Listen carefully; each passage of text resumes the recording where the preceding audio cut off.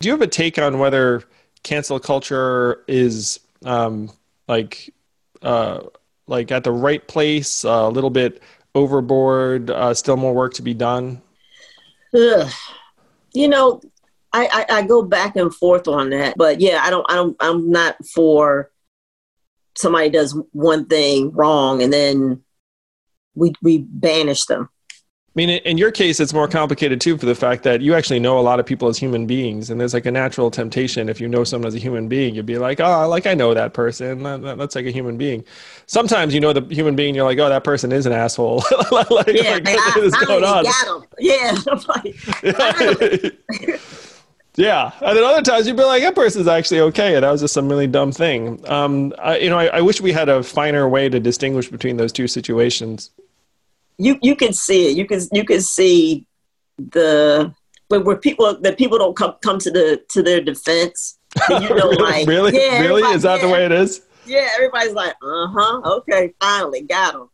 But when people come out and say like, hey, come on, that guy's not like that. Oh, come on, this person is a good person. Da, da, da, da. Then you know it's like, okay, come on, this somebody just made a slip. It's cool. Leave them alone. Yeah.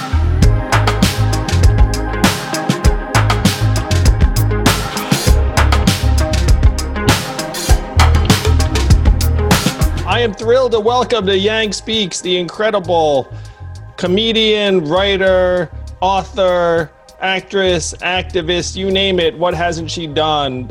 Wanda Sykes, welcome, Wanda. It's great to see you. Great to have you here. Oh, well, thank you. Thanks for having me on. I mean, Yeah. what else do I have to do, right? Well, we were just talking about how the fact your wife and kids are in France and you're here in the States with us. And we're all thinking like, wow, the French are smart not letting us in. It's freaking terrible that Yeah. we're all, looking up to the rest of the world. Because I think at this point, they're through the worst of it. They're probably reopening. Your family is probably sending you pictures of everyone outside. Oh man, my kids, they went to an amusement park. They No way. ride roller coasters and but they're all still, wearing the mask, but they the bowling alley. I mean, you know how many germs get passed at a bowling alley, but they're in there having a great time. They did the right thing, early on. Well, it's good for them, not so good for us. So in your case, you're probably a little bit like me where like I'm patriotic American. I'd feel a little bit bad about like going someplace else, even though like on a rational level it would make sense. And in your case, your wife's family is from France, so that makes a world of sense. So one of the things I know we have in common is the Poor People's March that happened. It was meant to happen live in DC. Did you connect with Reverend Barber like during that time, and like how did you get connected with the march? Well, I follow him on social media, and I guess I liked enough of his posts and retweeted enough of his things that he slid into my DMs, and he asked me if I would, join and participate, and I was like, oh, absolutely, because I believe in what they're doing and what they stand for. Yeah, me too. I had a chance to sit down with Reverend Barber during the campaign. They got some of the presidential candidates to talk about our plans on poverty. And it was incredible to me how, frankly, in my mind, like underappreciated that movement was, where for all of the good they're doing, I mean, at this point, they're speaking to the real life situation of 70-80% of Americans at this point, like, half of whom can't afford an unexpected $400 bill. Everyone's living paycheck to paycheck. And I love the fact that they're trying to take Dr. King's teachings and philosophies and implement them now, decades later. I mean, it's decades overdue in my mind. And it's something that, I was thrilled to see you working on with them, because to me, that message is hitting home really powerfully right now. Like, we have a chance to actually make some changes in a big way because of the fact that so many people are struggling. Oh, absolutely. And really, when you think about it, that was like Dr. King and some of the most radicalist, ideas that he had, and a lot of people think that's what made him even more dangerous, and probably what caused his assassination. When he's trying to unite people on such a basic level, and I think it's just, like you said, the decades overdue, because it's just the basic idea that you work 40 hours a week and you still living below poverty. It's especially in this country, it's like that should automatically be like, hey, something's wrong here. This is not how we should be as a country. Yeah, it's incredible how much we've been brainwashed, where even like the language people have argues around the same thing, where it's like hardworking Americans, or like people are trying to work. And one of the things I said on the trail all the time, and this as a parent now, is like, who works harder than me is my wife, who's like with the kids, one of whom is autistic. And that kind of work isn't really attributed any economic value. And when people talk Right. about like, oh, hardworking Americans, are always talking about the 9 to 5, that 40-hour work week, that isn't a reality for most of us anymore. Like, we don't have an economy where you wake up and go to the factory and like you work from 9 to 5 and then you punch out. No, at this point, those jobs are getting done by machines. Like more and more people are working in these gig temp jobs where you're at the whim of, the Uber or the Lyft or whatever it is you're working for. You don't get benefits. You don't have a real path forward. And like, we're pretending like the economy still works the way it did in the 70s. So the fact that Dr. Barber and you and others were taking that cause to DC, I mean, I would have loved to have seen how many people that we could have gotten out, if not for the fact that we're in the time of COVID, because I know it was virtual. But what was your experience like with them? So my part was mainly just pointing out that the majority, of poor people is made up of women and children. We're hit the hardest. And it's like you were saying, a lot of women make up for, take care of the homes, and it's work that doesn't count in here.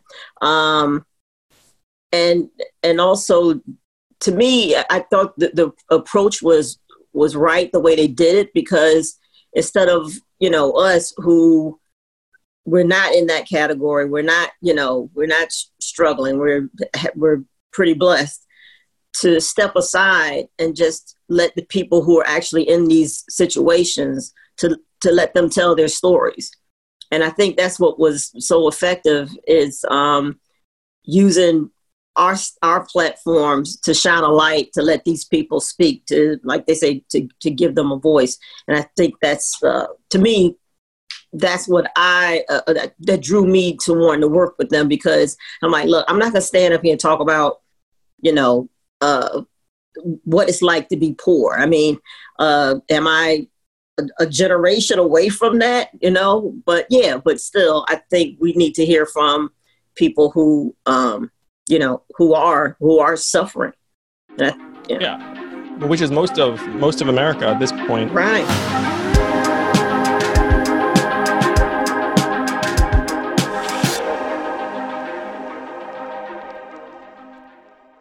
This podcast is sponsored by Helix Sleep. I've always been a mattress guy, because I figured if I'm going to do something for up to 8 hours, maybe I should do it right. And Helix Sleep lets you do it right by sending you one of 20 unique mattresses that's tailored for you. I took the Helix Sleep quiz, takes only a couple minutes, and I was matched with a Helix Dawn mattress because I wanted something that felt firm, and I sleep on my back. That mattress is exactly what I needed, but strangely enough, my kids now seek out that mattress in the house and want to sleep on it, even though I did not order it with them in mind. If you have a high quality mattress, it is a game changer, a huge difference maker. Don't take my word for it. Helix has been awarded the #1 mattress picked by GQ and Wired magazine. It is even recommended by multiple leading chiropractors and doctors of sleep medicine as a go-to solution for improving your sleep. Helix is offering up to 30% off all mattress orders and 2 free pillows for our listeners. Go to helixsleep.com/yang. That's helixsleep.com/yang. This is their best offer yet, and it won't last long. With Helix, better sleep starts now.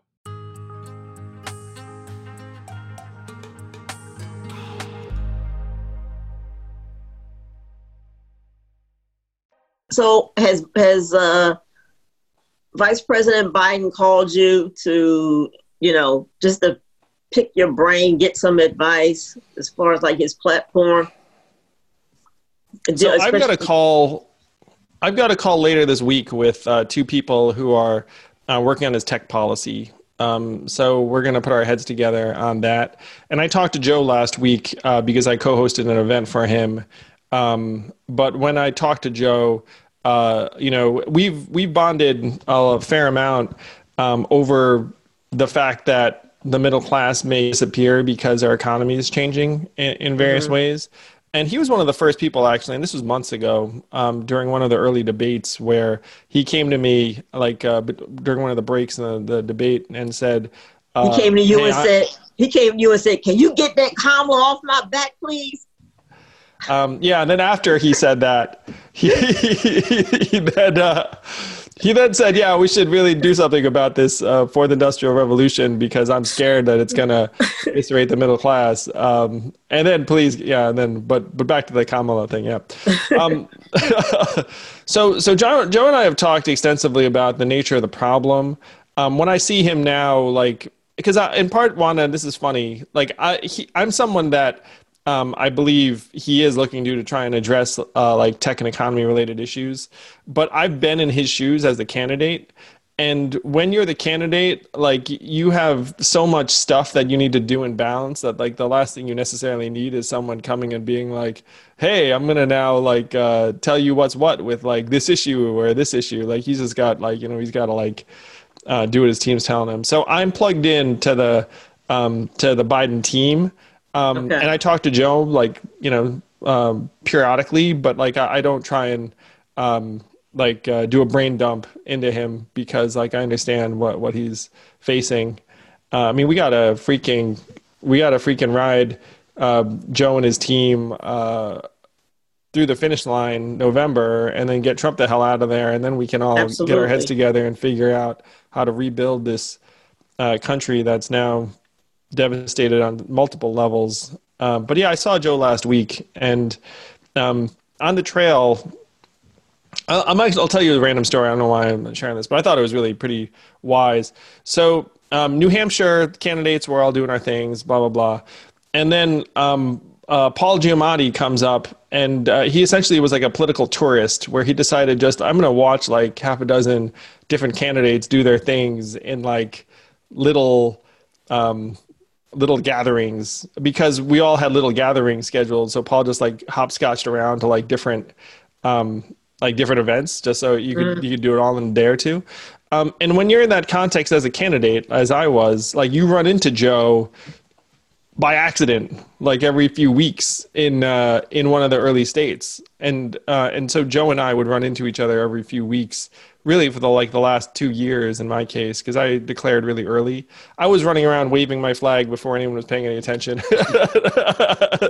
And then Joe and the gang joined in, and all of a sudden, there were periods when I was definitely getting big-footed by other candidates where it'd be Andrew Yang's here, but never mind about him. Yeah, right. Joe is here. There was that. Yeah, so Joe and I are in touch, and I'm very, like you, I'm very, very excited about him defeating Donald Trump in just a few months. Yes. I know my girl was we got to get behind him. I was we got to get behind him, in front of him, on the side of him. We got to prop him up and get him through there, man. Because yes. we cannot do more of this. Well, people who know my thinking on this, it's I think Joe's going to win. Truly. I think so many of us are really shell shocked to be oh snap, Trump, pulled it off once before, he might pull it off again, and there's some uncertainty around the vote. But any objective analysis to me is Joe's going to win. We've got 72% of Americans who say this is the worst time in American history since they've been alive. That's not exactly a climate where everyone's like, yeah, like I want 4 more years of this. Like, there are like millions of people who voted for Trump who are like, this sucks. Like, this is pretty terrible. So I think Joe's going to win, but you and I and other people have to try and make sure it happens. Like, we got to do the work. Yeah, absolutely. And like the people, especially young African Americans and who are, out protesting, got to get them to the polls. People, I mean, they got to, that same energy. I mean, we got to face facts. This is a binary decision. Like, it's going to be President Trump or President Biden, and we guys got to make it President Biden. And I'll tell you, like, having hung out with Joe, he's open to different points of view. Like, he's not like a particularly ideological guy. Like, he's looking around being like, okay, like, what's the plan? So I am going to be chiming in on some tech policy a little bit later this week, happily, with the folks that that are helping to craft that. And I think that there are major issues around technology that we need to play catch up on.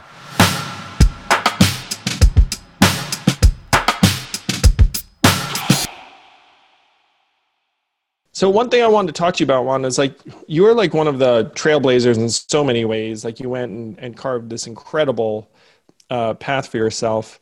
You eventually come out as homosexual, and it sounded like that was a difficult process because your family was quite conservative. Now you're married, have a beautiful family, 11-year-old twins. And then you were a writer on Roseanne, and like they had this issue where obviously like Roseanne ended up having some terrible statements that came out on Twitter, and then I believe you left that show. But on the same time, like I see your comedy, and your comedy is so real. Like, your comedy is like no punches being pulled. Like, Wanda Sykes is like, just like telling it like it is, be real. And there's so many comedians from your era that have issues with the fact that it seems like the goalposts keep moving for comedy, or the goalposts keep moving for art generally, where like if artists were to talk about certain things X years ago, we'd all be like, yeah, that's fine. But now it seems like the rules have shifted. And you, again, are like one of the original trailblazers of the era. You've seen and done it all. Like, do you have a take on whether cancel culture is like at the right place, a little bit overboard, still more work to be done? Ugh. I go back and forth on that. To me, it's up to the audience. The audience gets to decide who's canceled and who's not. I mean, we can all say, "Hey, that's wrong. This person should go away or be canceled." But if that person, says, "Hey, I'm doing a show," and the audience shows up and buys tickets to see that person, then who are we to say, you're wrong, that you're not allowed to, to support, or this is the comic that you like. No, we're not going to allow this to happen.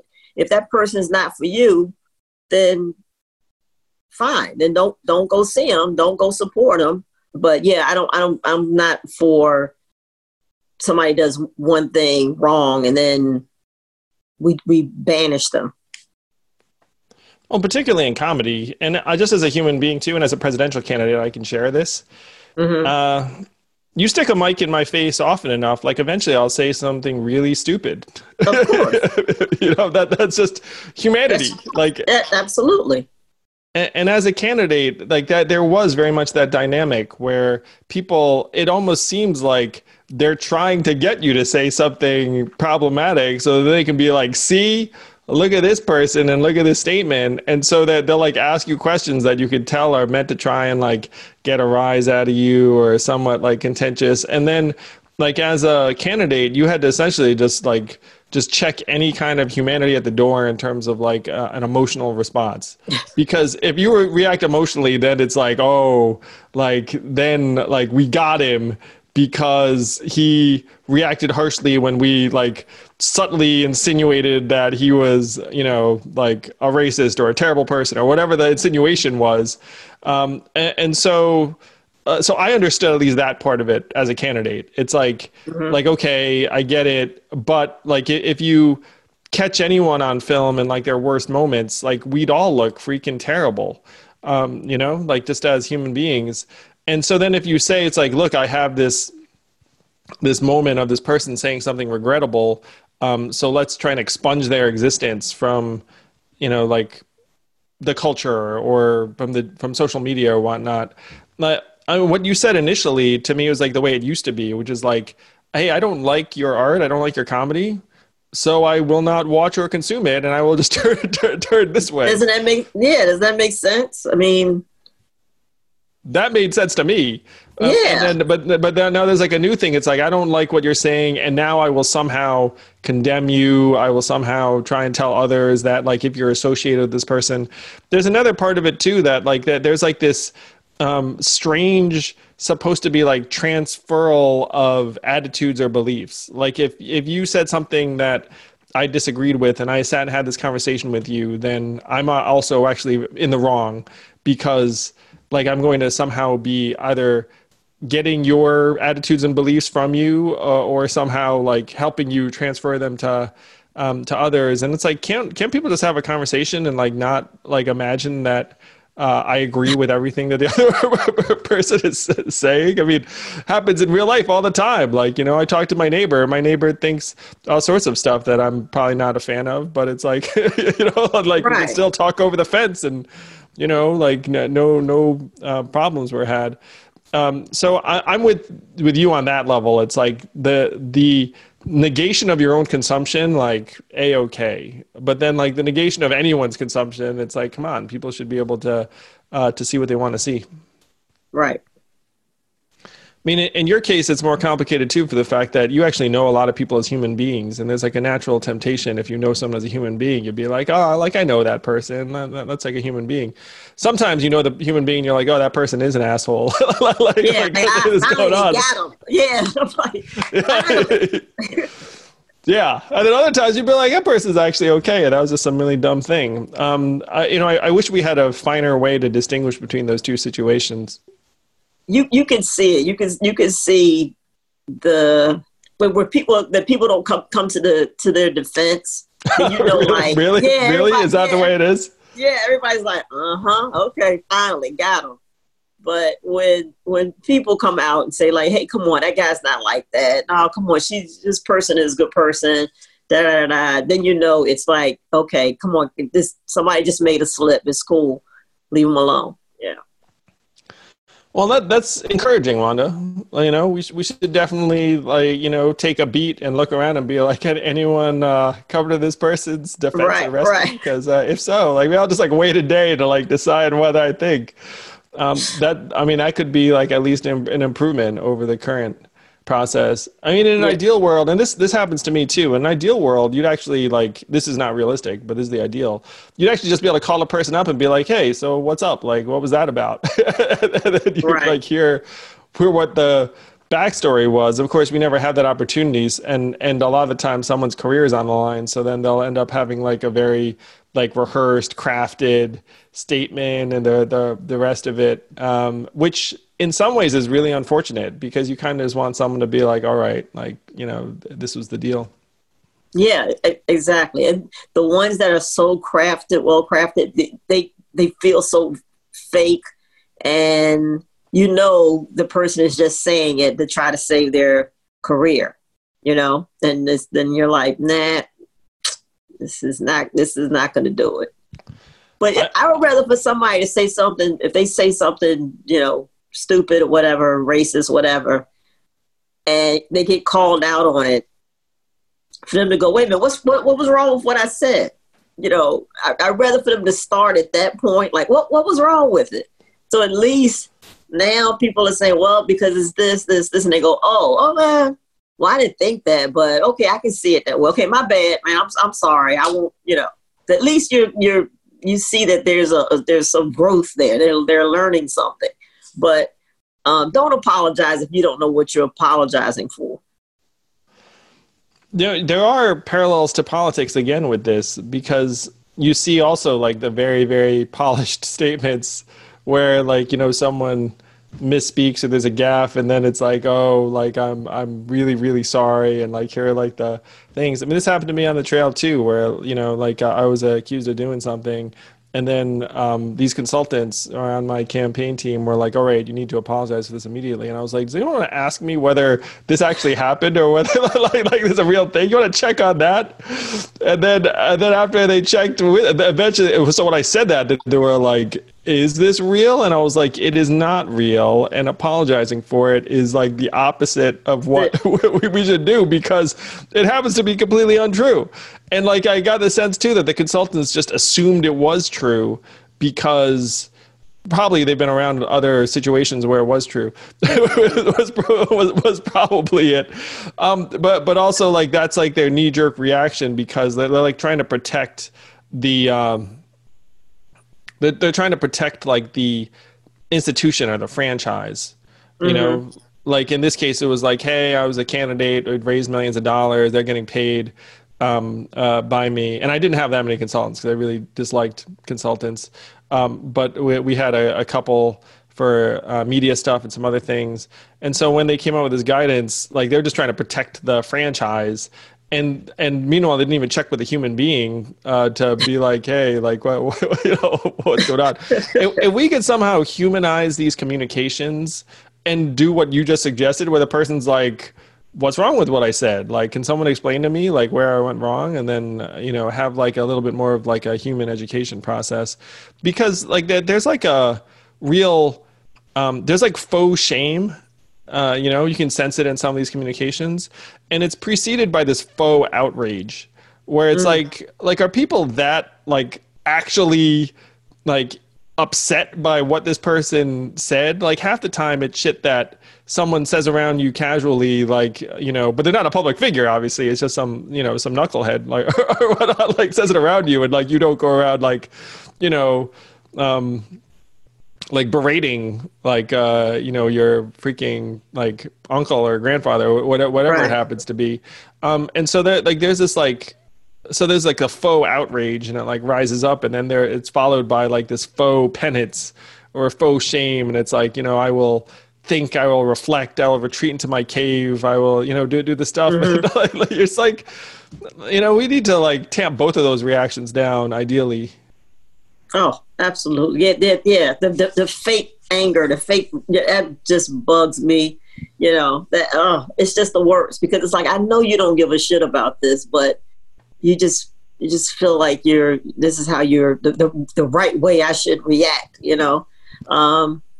But really what's so ridiculous about all of this is that Trump has said some of the craziest shit ever. Craziest shit, the most offensive shit ever.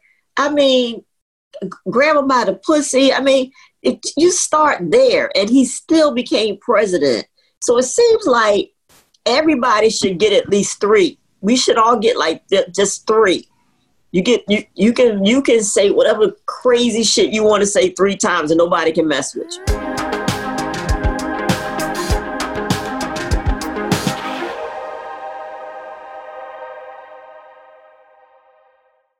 It was funny, Wanda, because like I was new to politics, and I'm like a recently minted public figure where, you know, like no one knew who the hell Andrew Yang was not that long ago.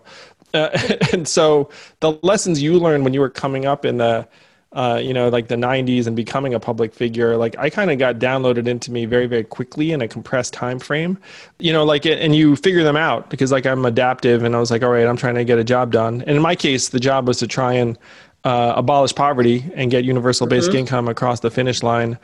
I don't know if you have a viewpoint on universal basic income as something that we should adopt. Oh, absolutely. I mean, I agree with it. Yeah. I don't know why, like who I don't understand why people would be against it, or maybe just like we're just not aware because they don't talk about it enough of how like with what they did with the COVID situation, give all this money to corporations. And I read there was like a guy who owns a private jet company. He got like $27 million, but that's fine. But then when we say, hey, can we extend another $1,200 to, to individuals, the people? They're like, oh, we can't just be giving away free money. There's welfare. Why did they attack the poor people, the people who really need it? And it's like rich people, it just sickens them to think of rich people not being rich. Like because they're thinking, looking at like so offended by it. It's like, this rich person might actually have to cut back on something. Exactly. I mean, it's that. I mean, I guess if if I was in that situation, I guess it's like, oh no, because that's like taking my money. I don't understand it. It's so. I mean, well, I do understand it, but I just think it's just disgusting how we operate in this country.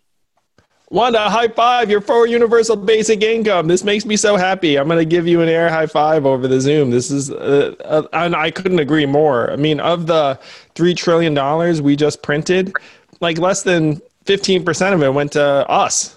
It's like that, like they just freaking forked over tens, hundreds of billions of dollars to these megacorps. And I understand how these systems work, where like if you just gave us money, and then there were these businesses that then were frankly like, having massive problems because like they like, had to go bankrupt. That would be actually okay. Like that's what the bankruptcy system is for.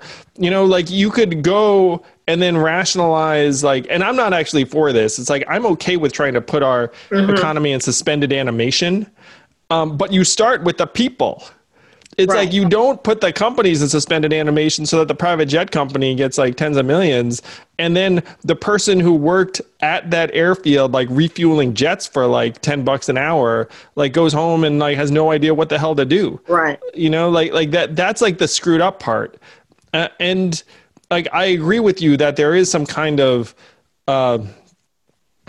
preservation of the status quo that's like embedded in what's in legislators' minds, where it's like, oh, you're a mega corp, like you can't go bust. Like that would be unfathomable. But then like that person working at that airfield, like them going bust, it's like, and people have caught on to the bullshit. And like that's one of like the great things about the stimulus. And this is a terrible time. And like, like it breaks my heart, all the suffering and pain and death. But the myth that we didn't have enough money to go around, everyone's like, what the hell are you talking about? Because like you just freaking like, wrote a check for $3 trillion. And then people looking around being like, why did I not get like more than that $1,200 I got spent weeks and months ago? I mean, 74% of Americans are for emergency cash relief right now, including a majority of Republicans. So like, why are we not giving cash to people? Like we're still just looking at plowing money, and the government dropped the ball so miserably on like COVID. And like people put all the blame on Trump, and Trump deserves like a ton of the blame because he like really screwed things up at the top. But like you could legitimately look around and being like, wait a minute, like where is the contact tracing? Where is the testing? It's not like, that there are like problems at every level.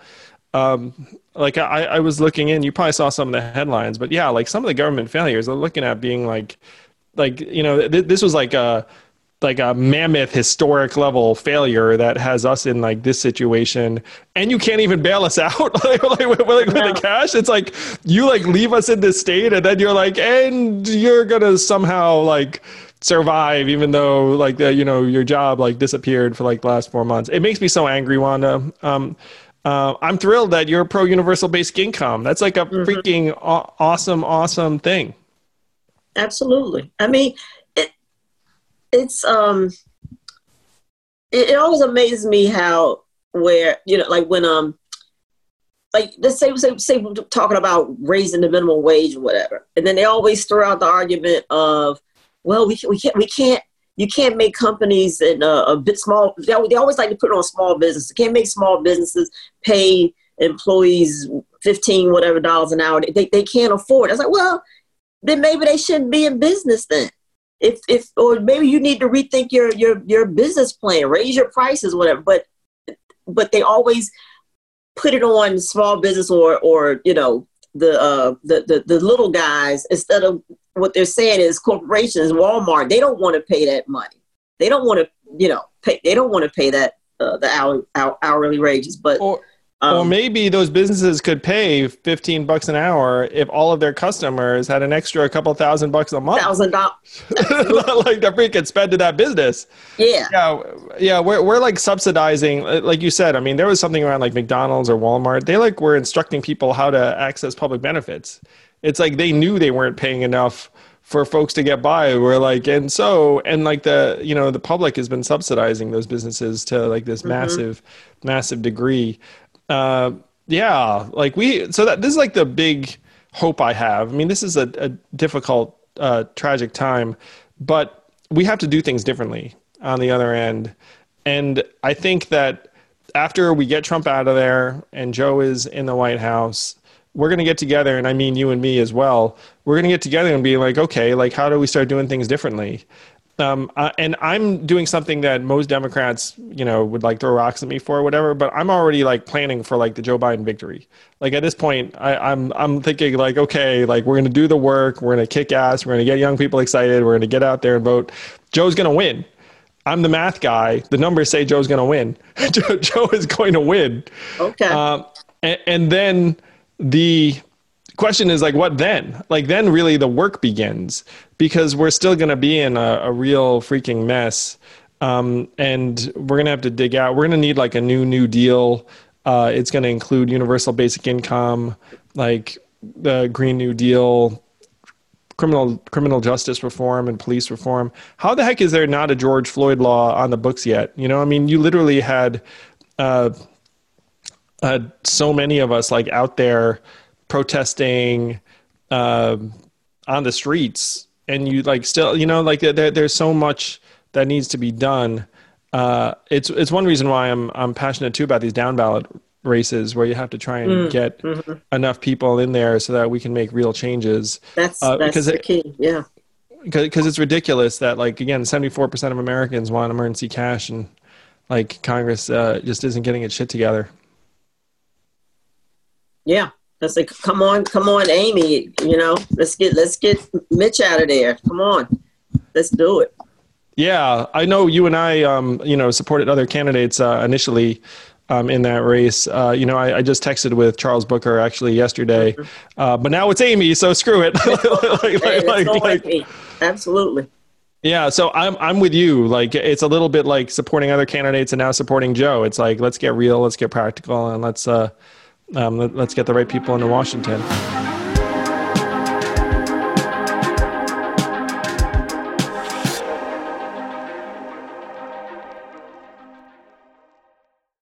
Oh, Wanda, it's such a pleasure talking to you. Thank you for connecting. Do you have anything that you're working on, or like an event that you're going to be at upcoming that you want to let people know about?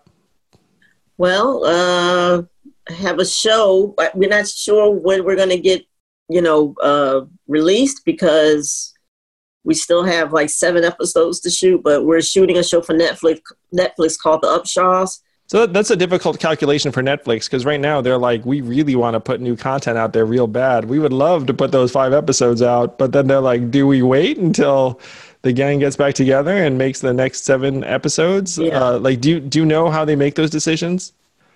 I don't, but my thoughts is that they want you to be able to promote it. So in this situation, it's kind of hard to hit all the late night shows and all the morning TV, because we're stuck in this quarantine situation. So is it hard or is it easy? No, I'm kidding. Be like, just go on into the living room, be like, right. Hey Jimmy. No, I'm just kidding. But yeah, I mean, sure. I'm sure Netflix has their algorithm. They could consult the mighty algorithm and say, technology, what do we do with the first 5 episodes of The Upshaws? Right.